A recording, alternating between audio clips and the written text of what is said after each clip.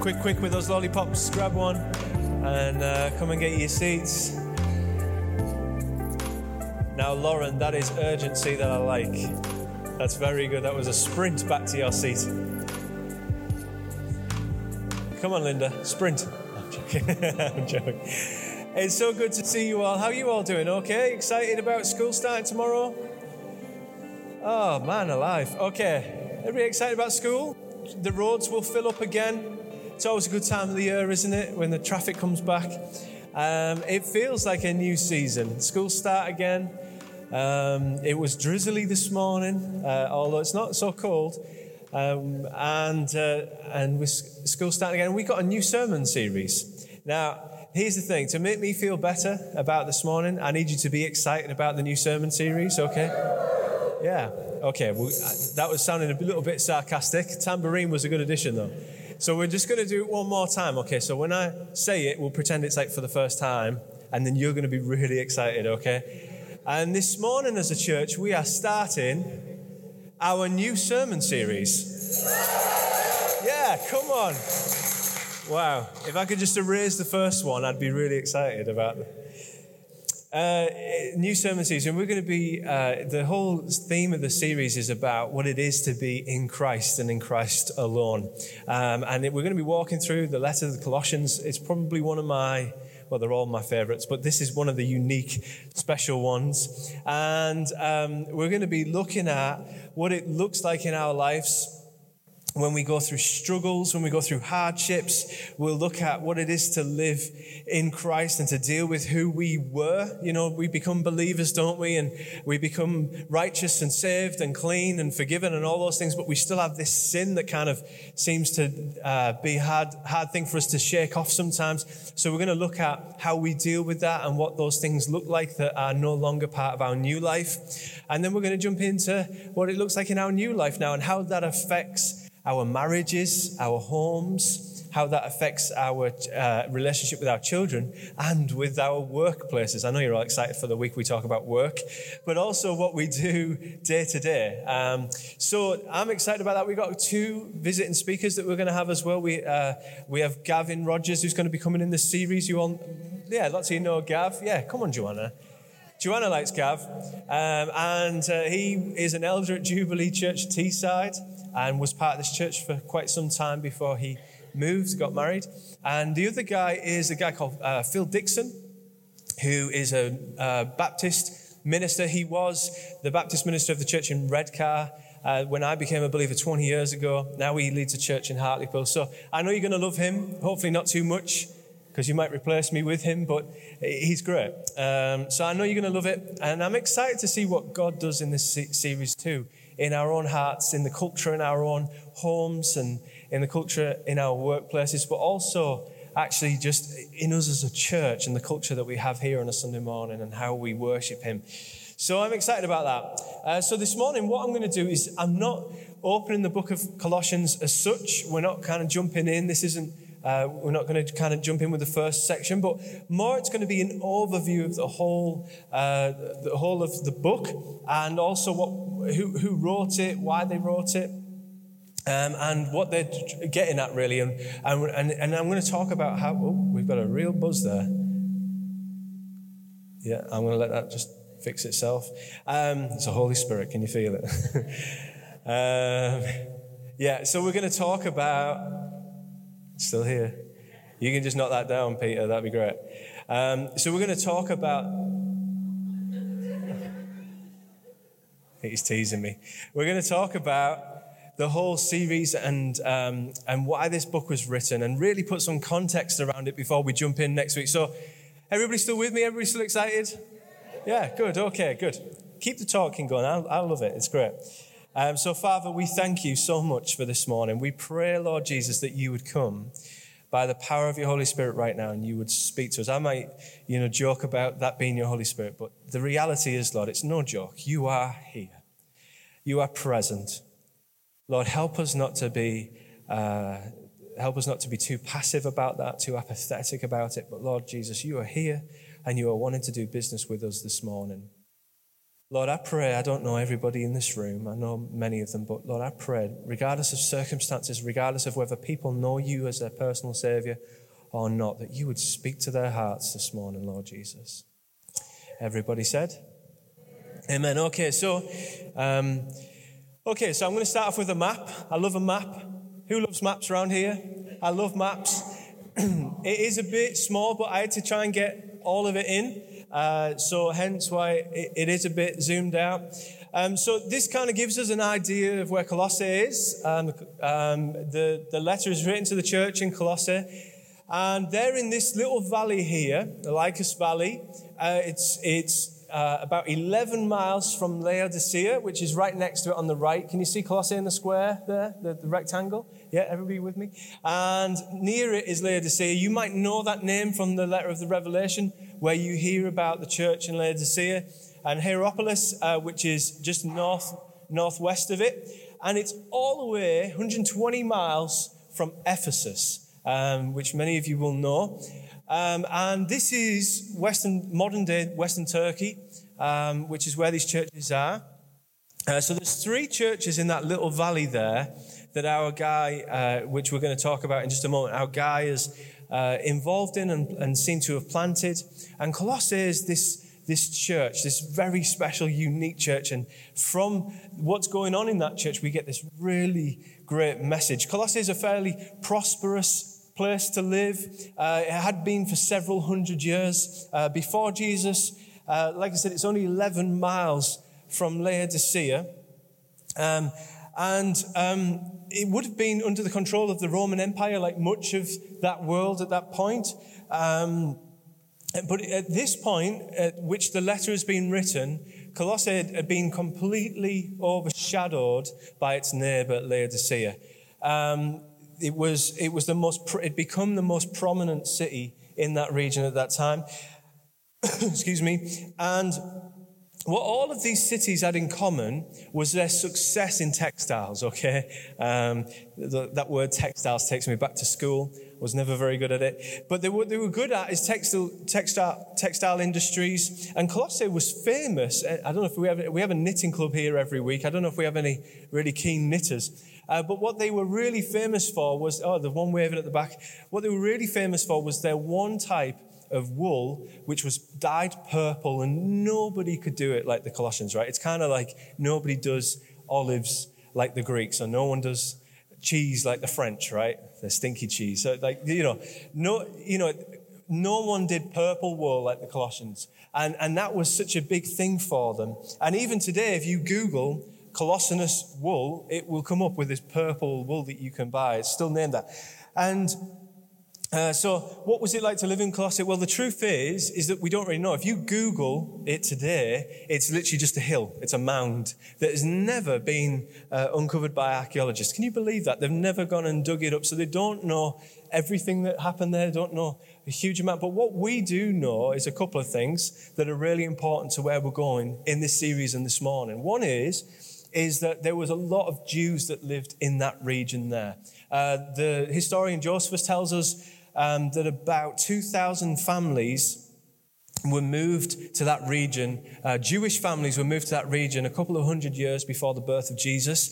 And by the time that Jesus' ministry has happened and the early church, we know from temple tax records that there was about 7,500 Jews living in that region there. And they're part of the demographic of this church that we're going to be talking about. So there would have been those in the church that were Jewish, that they would have known the law, grown up with Jewish customs and traditions and rites and religion. And they would have made up a demographic of the church. But we also know from their coins, what they used to use to trade with, is that they had a lot of gods. And when I say a lot, I do mean a lot. They had a lot of gods. I'm going to try and read out a couple to you. There was the Ephesian Artemis, Laodicean Zeus, Artemis the huntress, another Artemis. There was the god of men, Selene, Demeter, Hygeia, I told you I'd try, Helios, Athena, Tyche, Bool, and there was 2 Greek gods that they also used to recognize, the Egyptian deities Isis and Seraphis. So they had a lot of gods, and I mean a lot, right? And this is important to understand what was going on here, the demographics that made up this church. There was this pagan culture of lots of gods, but there was also this Jewish culture that was in the church. And now Paul is the one who wrote this letter, the Apostle Paul. He's the one who's written this letter to the church, the Colossians. And he knows that he is writing into a crazy situation, a real mixed bag of people from different backgrounds, different walks of life, and completely different experiences when it came to worshiping a God or God himself. And Jews would bring in their legalism, turning the church into simply do's and do nots. And on the other side, you had this pagan culture of, well, you know, let's try whichever God and we'll see if that one answers us this week, right? And they would just literally go around, worship whichever God for whichever situation or whichever day, whatever they needed help with. And Jesus to them, the danger was that Jesus to them was just another add-on God onto that list. So maybe he's the one I'll go to when I have that issue, and I'll see if he gives me what I want when I find myself in a pickle. And to add into all of this, the church was facing, in this moment, they was facing these traveling teachers who would come and they would teach the gospel, but not correctly. And they would add on to it, they would take away from it, and they would do lots of things. So, I mean, you know, I don't know if any of you feel like one day you're going to lead a church, and the blessing that is, but I mean, if I saw this job on christianjobs.co.uk, I'm telling you, I wouldn't apply, right? Like, it would really need God to pull you in to apply for that job to lead this church. And this is like a, you know, whole social problem with, you know, it's like a cultural grenade with a pin pulled out, just waiting to go bang, right? Like, that's the situation the church finds itself in. And biblical scholars, what they believe, the reason they believe these three churches came about, the way that these three churches in this triangle came about, came about during the time that Paul, he's never been to Colossae. Paul has been to Ephesus over on this west side here. And in Acts chapter 19, what we read about, Acts chapter 19, 9-10, it says, he took the disciples with him and had discussions daily in the lecture hall of Tyrannus. This went on for 2 years, so that all the Jews and Greeks who lived in the province of Asia heard the word of the Lord. So what's happening in Acts chapter 19? Paul is in Ephesus, and he's renting out this space to bring in people from all over Asia, which would have included Colossae. And he brings them in and teaches them for 2 years. And they believe there was two characters that were there. There was Epaphras, who we're going to be talking about, but there's also Philemon. You might recognize his name, a letter. He would have been there too to learn about the gospel. And what we know about Epaphras is he serves as a church planter in the Lycus Valley. And he really has a heart, not just for Colossae itself, but also for Laodicea and Hierapolis, those three areas there. He seems to have planted those churches, and he has a real heart. And Paul even says in the end of Colossians, chapter 4, verse 13, he says, I vouch for him. He's talking about Epaphras, this church planter who seems to be like his lieutenant in that region. He says, I vouch for him that he is working hard for you. And for those in Laodicea and Hierapolis, he's really has a heart for these churches. So not only he planted them, but he's there and he loves them and his heart is with them. So it's a little bit about where they're situated, about, you know, how this church came about. And Paul's never been there, right? He's never been to this church. He doesn't know the people in the church. So why is he writing to them? Well, it tells us that Epaphras has come to Paul. And he seems, like I say, he seems to have been discipled by Paul. So who is he likely to go to when things get hard, when things are in trouble? Well, he goes to Paul. He goes to the person who's discipled him, the person who's mentored him, and he goes to him for help. And Paul hears this troubling news, not just about the law, not just about pagan culture, but about this false teaching in the church. And the alarm bells start ringing, and Epaphras has come to him for help. That's the first thing I just wanted to bring to you all this morning. I wanted to start by just asking you a question. Where is it that you go when your life is in trouble? Where is it that you go when, every single person in this room has a hard moment, a hard day, hard week, hard years? Who is the person that you go to in those moments?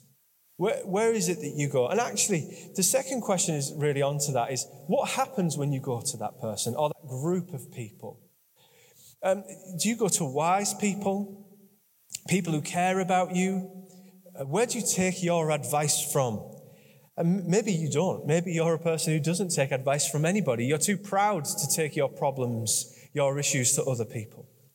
But Proverbs 13:20 tells us this. It says, walk with the wise and become what? Become what? Wise.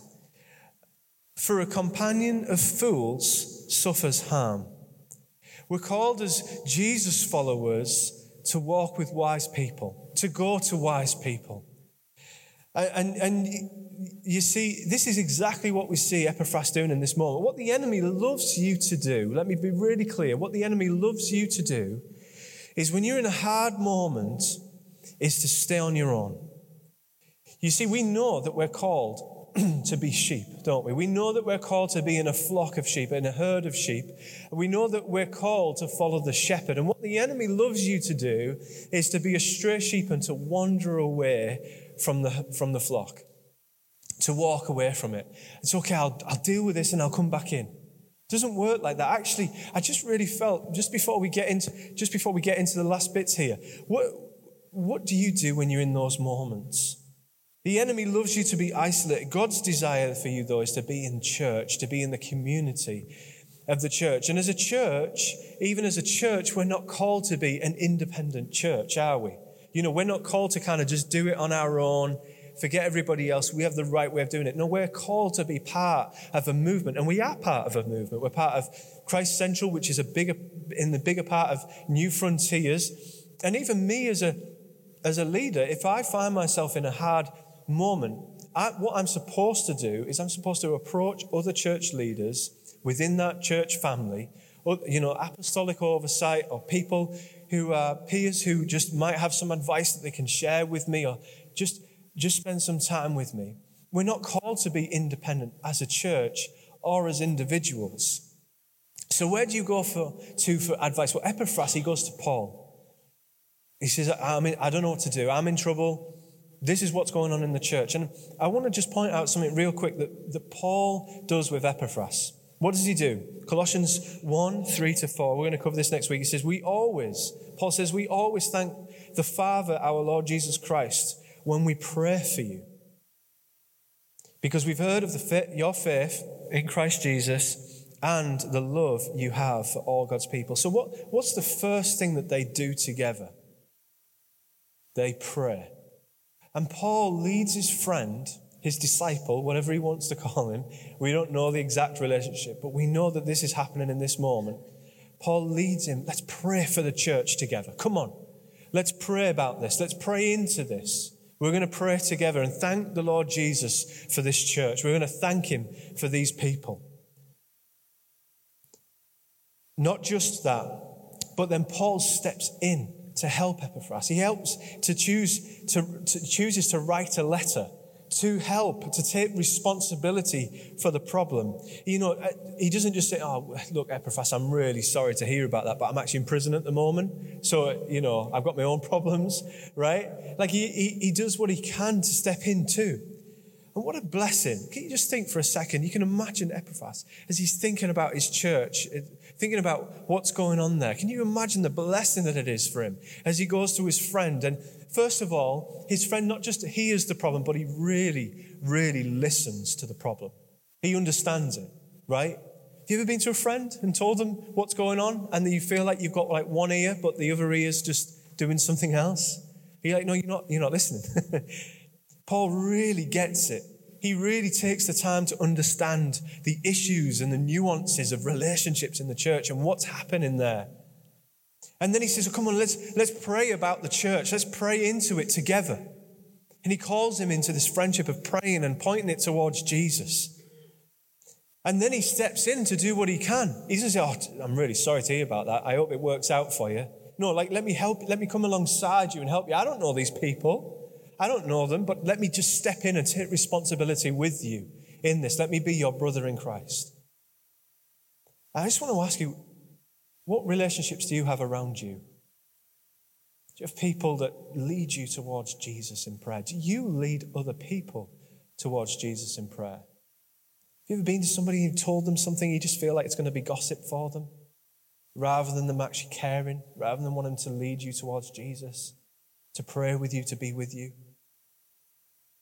I just want to bring that to you. Maybe just, this morning, you should reevaluate actually your surroundings, the people you keep around you. And then in 1 Corinthians 15-33, Paul writes this, he says, do not be misled. Bad company, guess what? It corrupts good character. The company that you keep is really important. I know it sounds so simple, but it's godly wisdom to surround yourself with godly people. Do you have that in your life? Surround yourself with godly people. Okay, so back to Paul and Epaphras. Paul's taken the time to understand the issues.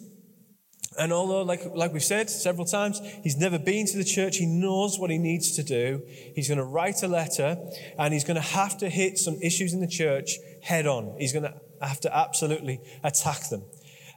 He's going to have to talk about the church needing to center its attention on the complete sufficiency in the person of Jesus Christ, and the nature of Jesus being their creator. He's not just a man.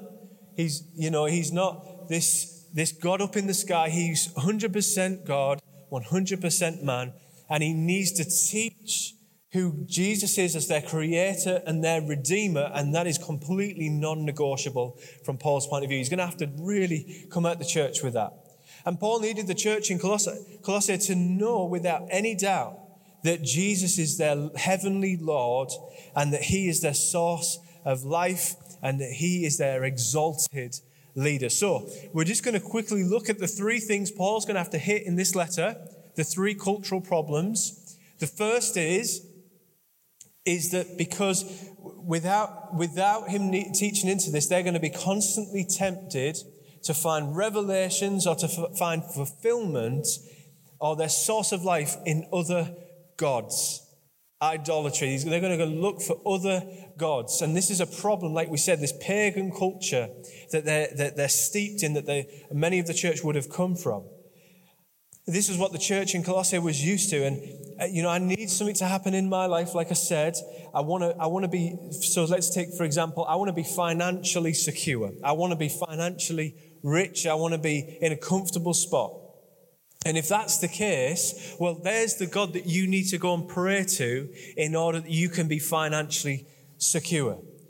And you pray to that God, and that's the God this week that you're going to give your time to, that you're going to give your attention to, that my hope and my allegiance is with that God this week until I get what I need. And this is the reality. This isn't a problem that's gone, is it? This isn't a problem that's disappeared. This is a problem still today. It comes to our everyday lives, our everyday things. Where do we put our time?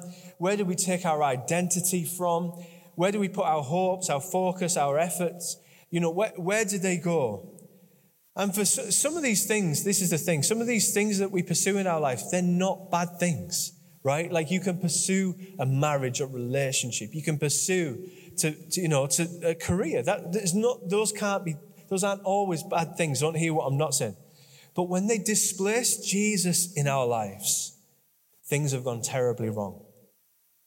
And what Paul's saying is going to attack is that Jesus has to always be number one, above and beyond everything else. He is the first and he is the last. He is everything. And he has to be everything in your life. Never make Jesus second place to anything, anyone, or any God. And that's what Paul's going to go at. Jesus spoke about money a lot, didn't he? 25% of his teaching was around money. And he talked about, in this context, he talked about no one can serve two masters. Either you will hate one and love the other, or you will be devoted to one and despise the other. Jesus was really clear. You cannot have two gods, just one. You can't serve two masters. only one. We cannot have more than one God in our life. And Paul is going to call the church in Colossae to have one God, to not go between. And perhaps this morning, I don't want to spend too much time on that. We're going to cover it in the weeks coming, but perhaps this morning, the Holy Spirit is calling you to do the same thing. Not two gods, but one. Just one. Jesus. The second he's going to have to attack is to seek eternal life. They're trying to seek eternal life through rites, through religion, and through rituals. This is that Jewish culture coming in. There is certain things you have to do, a certain way you have to be. And this is the second issue of bad teaching that we'd see in the church, this religious spirit that would come through, both from traveling speakers. They're going to bring in some things of what you have to do to really be saved, but also this Jewish sect, this Jewish part of the church. And we all do it. Even today, we all do it. We know for a fact, and I hope you know this for a fact. If you don't, you need to hear this, that Jesus is the only way. Jesus said, I am the way, the truth, and the life. No one comes to the Father except through me. Jesus is the only way that we can become right before God.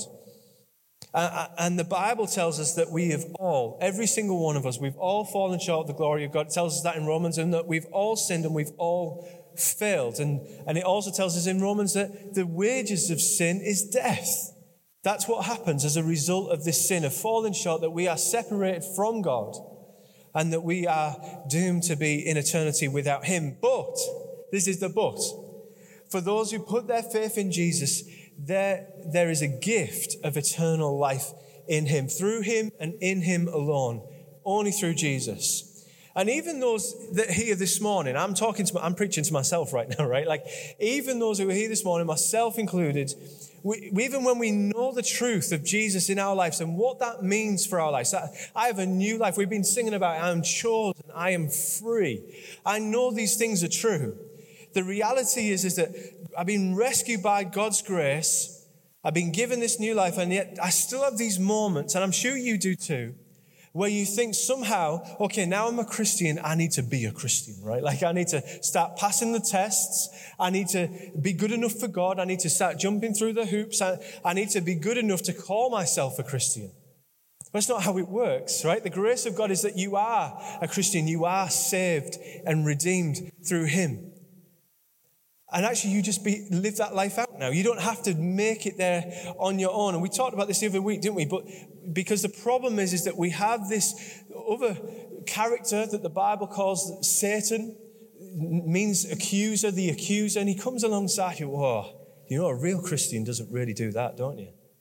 Hey, Daraj, a real Christian doesn't have those thoughts, don't you? And he does this, doesn't he?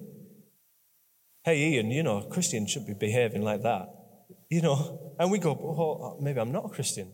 Maybe I'm not, maybe I don't belong. Maybe I'm not saved. Maybe I need to be better. I need to be a better person. Okay, God, give me a hoop and I'll jump through it. No, that's not how it works. Jesus is enough. Jesus plus anything is not the gospel. Jesus plus you being a great person every day, every moment, is what makes you Christian. That's not true. And the accuser loves you to think that. Paul was going to teach that the sufficiency of Christ, he has done everything, and he has done everything that you would ever need him to do. That he's done what the law could never do. In Galatians, he writes to them, Galatians chapter 2, 16, know that a person is not justified by what? Okay, I'm going to do it again. Know that they're not justified by the works of the law, but by faith in Jesus Christ. So we too have put our faith in Christ Jesus, that we may be justified, not by those works, but by faith in Christ, and not by the works of the law, because by the works of the law, no one will be justified. Jesus fulfilled the law. You are not accepted by Jesus because of what you do or what you do not do. You are accepted because of his grace and because of his love for you. Let me be really clear. Stop trying to be perfect. You're not perfect. You're not going to be. But his love for you, I promise you, his love for you is perfect. You're not, but his love is. Last point. I'm going to have to be careful here, okay? So rein me in if I need to. But he had to address, and he's going to address, the fact that they are following the lead of false teachers these false teachers who have a compelling message and seem to be very persuasive personalities. And this is the last and final point for me this morning. And this is the thing, in the church in its immaturity, remembering, we talked about in the book of Acts, they were figuring out theology as they went. They didn't have, the Bible as we have it today. They're actually going to feature in the Bible, which would have blown their minds. But they didn't have the Bible as we have it today. They were figuring out things on the go. But in this immaturity and this not understanding of what's happening, they had these traveling speakers who would come in and they would have teachings that were just way off what they had originally been taught. And this false teaching, we're not going to go into all the details of it, but a lot of it was called Gnosticism. And in a nutshell, people in the early church, early Christians, had a really hard time understanding and believing that Jesus was not just 100% God, that part they were okay with, but actually that they were 100%, he was 100% man. He was a physical man walking on earth. It's funny today, we have the opposite problem in today's culture. People believe he was definitely a man, but he probably wasn't God. They believed he was probably God, but definitely wasn't a man. And this is the issue that they had in the early church. And it brought all kinds of beliefs that came out of this that ultimately would teach that Jesus wasn't enough, that there was deeper levels of knowing. And as you can imagine, as Epaphras brought this to Paul, who was in prison at the time of writing this letter, that he would bring this to them. The alarm bells are ringing for Paul, and he needs to teach. Now, Jesus had his fair share to say on false teachers. We're going to read here from Matthew 7:15-20. He says, "Watch out for false prophets. They come to you in sheep's clothing.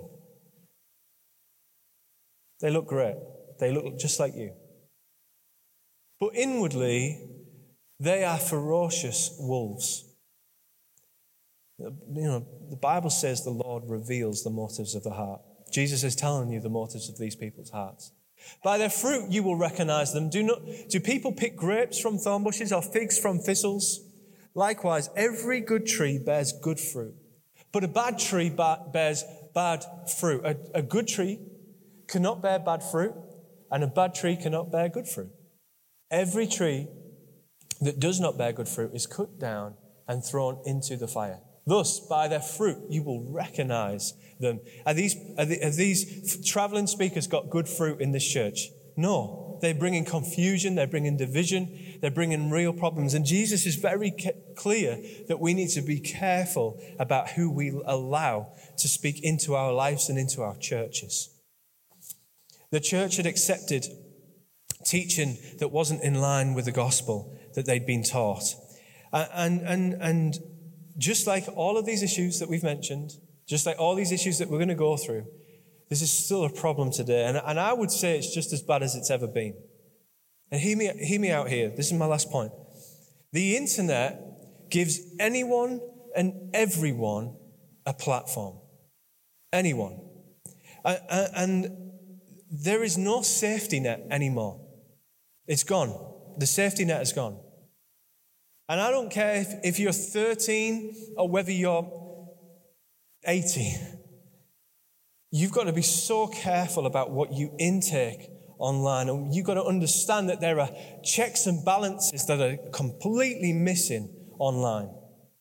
They're gone. Let me just give you an example. So I get up here this morning. I'm speaking from the Word of God, right? Okay, so I've had to prepare. I've had to read what other theologians, what other people believe about these passages. All the things that I have said this morning, I've double checked and checked again to make sure that I've not misunderstood. I've read 4 different books in preparation just for this talk this morning. And I get up here, and now here's the thing. If I say something that is out of line with the scriptures as a whole, okay? Now, sometimes there's interpretation, there's stories analogies that fall down or something like that. I'm not talking about that. I'm talking about teaching, biblical teaching. I can guarantee you by the time I get to that door to leave this morning, at least 10 people would have told me that I said something that was out of line. Okay? And that's a good thing. Don't hear what I'm not saying. This is a brilliant thing. This is why I love church. This is why Jesus loves his church. Because I'm held accountable by what I speak and what I teach up here at the front. And if you guys miss it, guess what? I'm surrounded by guys who know their Bible really well in our eldership team, and they can check me on it. And they have complete freedom to do that at any moment, to check me. And if I get it wrong, which obviously I'll never do. Why are you laughing? If I get it wrong, do you know what? Next week, I will stand up here and I will say, hey, I said something last week that was maybe just out of line. I need to apologize and correct it. Okay? So that's how this works. That's how this should work. And I pray that you read your Bibles enough that you understand that what I say from the front is right and you can correct me if I'm wrong. Okay? So that's how it should work. On the internet, those checks and balances are gone. They are completely gone. You can decide, right? And they set up a YouTube account, and they think, okay, I'm going to teach. I'm going to speak the words that God has spoken to me. I have a theological degree, so therefore, what I say is valid and true. And there's no accountability for these guys. I've seen them. Half these people aren't in church leadership, aren't attached to a church. Let me tell you, there's a reason for that. The ministries that have these YouTube channels with thousands of people watching them, guess what? They're not part of a church. There's a reason for that. Honestly, sorry, I'm going to have to be careful here. There's no accountability. It's not the way God designed it to be. You're called to be in community. And these false teachers, if they walked into this church, we should be able to say, hey, I recognize what you're saying is wrong and it's out of line with the rest of Scripture. The reality is, and I'll say this probably 100 times before I'm done here, you can make the Bible say whatever you want it to say. I could stand up here and legitimately teach from the Word of God that there is no God. I could do that. But I'm not teaching it in its fullness, am I? Because it says, for a fool says in his heart, there is no God. You can make the Bible say whatever you want. And we know there's nutters out there who do, by the way. And they're on YouTube. And my last bugbear is, I just want to share is, these traveling speakers, and Paul had a constant issue with this. They looked the bee's knees. They looked amazing. And the church received them and went, wow, these look like prophets. These look like apostles. These are the people we want. Paul, can you not look a bit more like this? And Paul, he didn't look like the bee's knees. He looked terrible. And they talk so convincingly.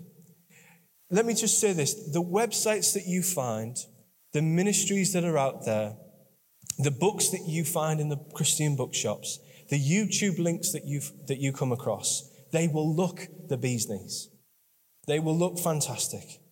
But unlike the church in Colossae, we have two things. We have, one, the complete Word of God. That's one thing they didn't have, but we do have something that we share in common with them. We have the Spirit of God working in us to give us discernment on what is from God and what is not. I just want to share this last thing and I'm going to stop talking.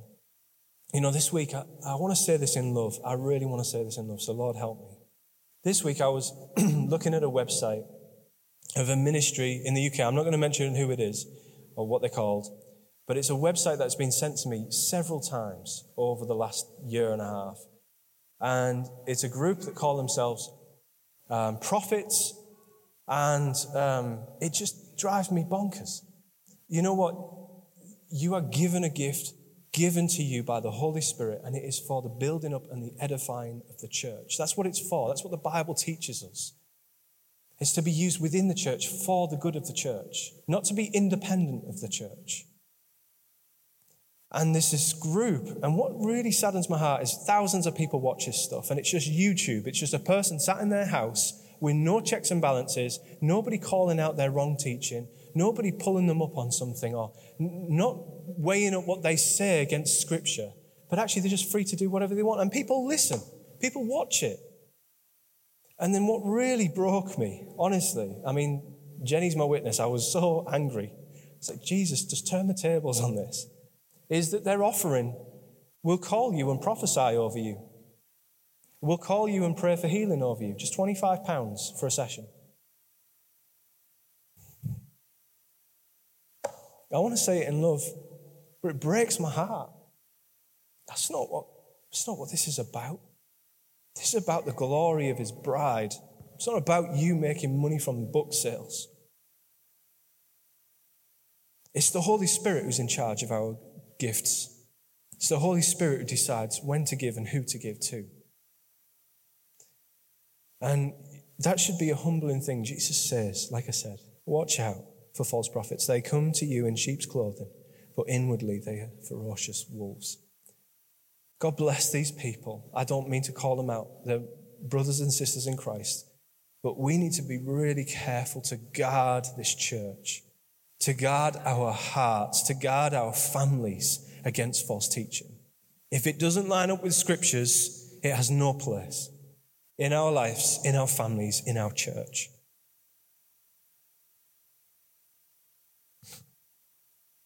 We must pray. We're going to pray now that we put Jesus first in our life before any other God. We're going to pray that we must be a people that praise God, that we're no longer under the law. And lastly, we're going to pray that he would give us the strength to hold on to the truth. And when false teaching comes and distorts the amazing truth of the gospel, that we say, back wolves, because my shepherd is in control. And we just pray. Father, I thank you so much for your word. Lord, we know that these problems that we're going to talk about over this coming series are not problems of the past, but they're problems of right now. Lord, I thank you so much that you can move powerfully in our lives. Lord, please allow what I've said this morning to be heard in love, not condemnation, because Holy Spirit, you're the only one who can condemn. But Lord, would we be desperate, Lord, to maintain sound teaching that is from the Word of God in this church? Would we be desperate, Lord, not to be infiltrated by the cancer of false teaching in our own homes and in our own hearts? Would we understand, Lord, that the church is good? That you, Lord, had a plan A and no plan B for the redemption of this world, and it was your beautiful bride. Lord, I pray right now that by the power of your Holy Spirit, you would come and speak to us.